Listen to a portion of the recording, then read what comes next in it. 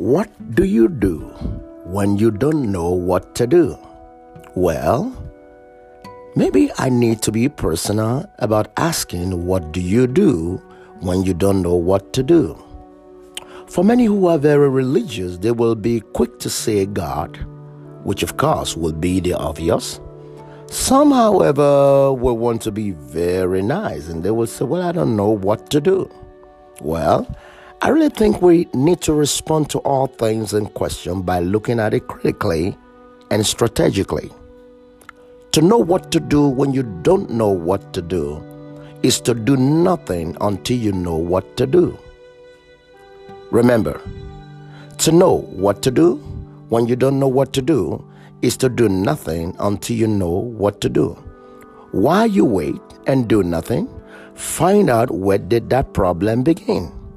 That is, find out whatever is happening to you negatively, where did it start from? If you discover, my friend, the problem, how it started, then you can recover from the solution so fast. You know, there was a voyage many years ago in the Bible. There was a ship going to Joppa that was boarded by a prophet named Jonah. When he boarded the ship, they started having problems. They tried all they could, from throwing away the cargo to praying and casting lots. Finally, they discovered that they were okay until Jonah boarded the ship. When they finally threw him in the sea, as hard as it was, everything became calm.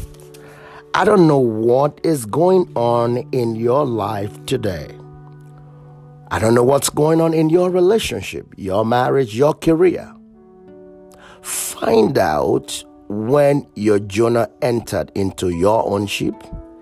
Discover when the problem started and resolve it immediately. No matter how hard and difficult and painful it is, you go ahead and resolve it when you discover it, because every time you discover, it is a sign that you can quickly recover. Then at this point, when you resolve it, you can have a guaranteed peace and a blessed testimony. Beloved, I'm praying for you today that God will give you an insight and an idea to what has been going on and where it started from. And not only that, but give you a perfect solution to have it resolved. And when you do so, it is also my prayer that God will take you from one level of grace to another level of grace, and from one level of glory to another level of glory. God bless you.